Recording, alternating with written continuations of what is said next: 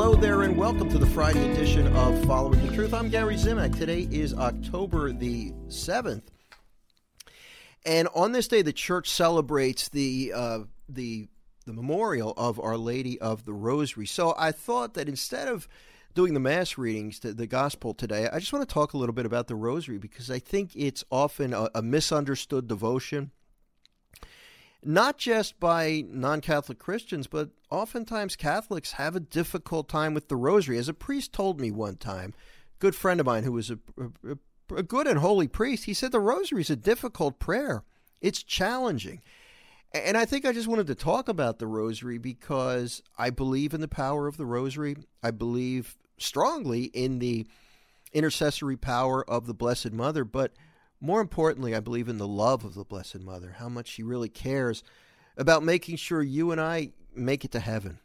So, look, I've struggled with the Rosary, and I've only got 4 minutes left in the show. I'm not going to go into a detailed explanation of anything, but I will say this. My family and I pray the Rosary together every night. We've done so for years. Do I always feel like it? No, I don't.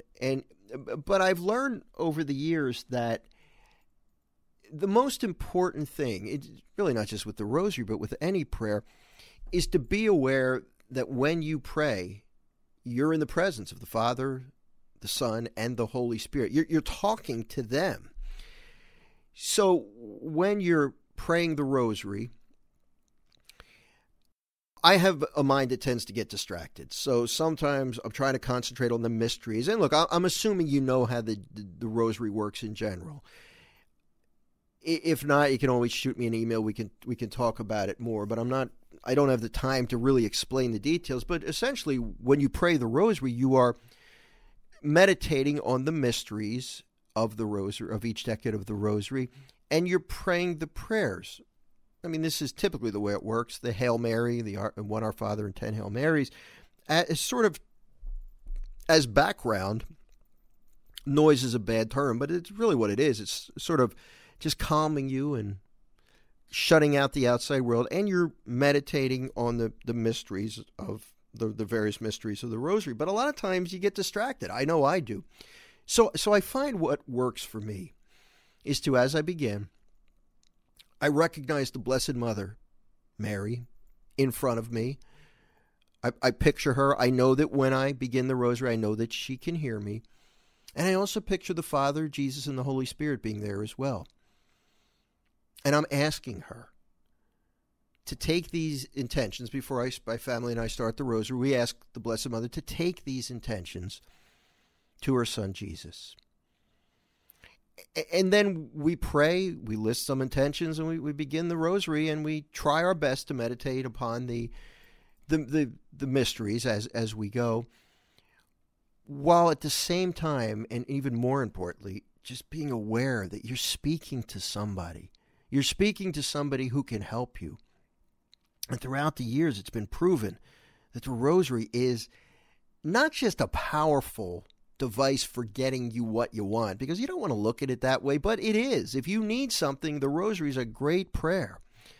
It's proven to be effective through the ages. But more importantly, I think, it enables you to grow closer to the Blessed Mother and will in turn draw you closer to Jesus, which will in turn draw you closer to the Father.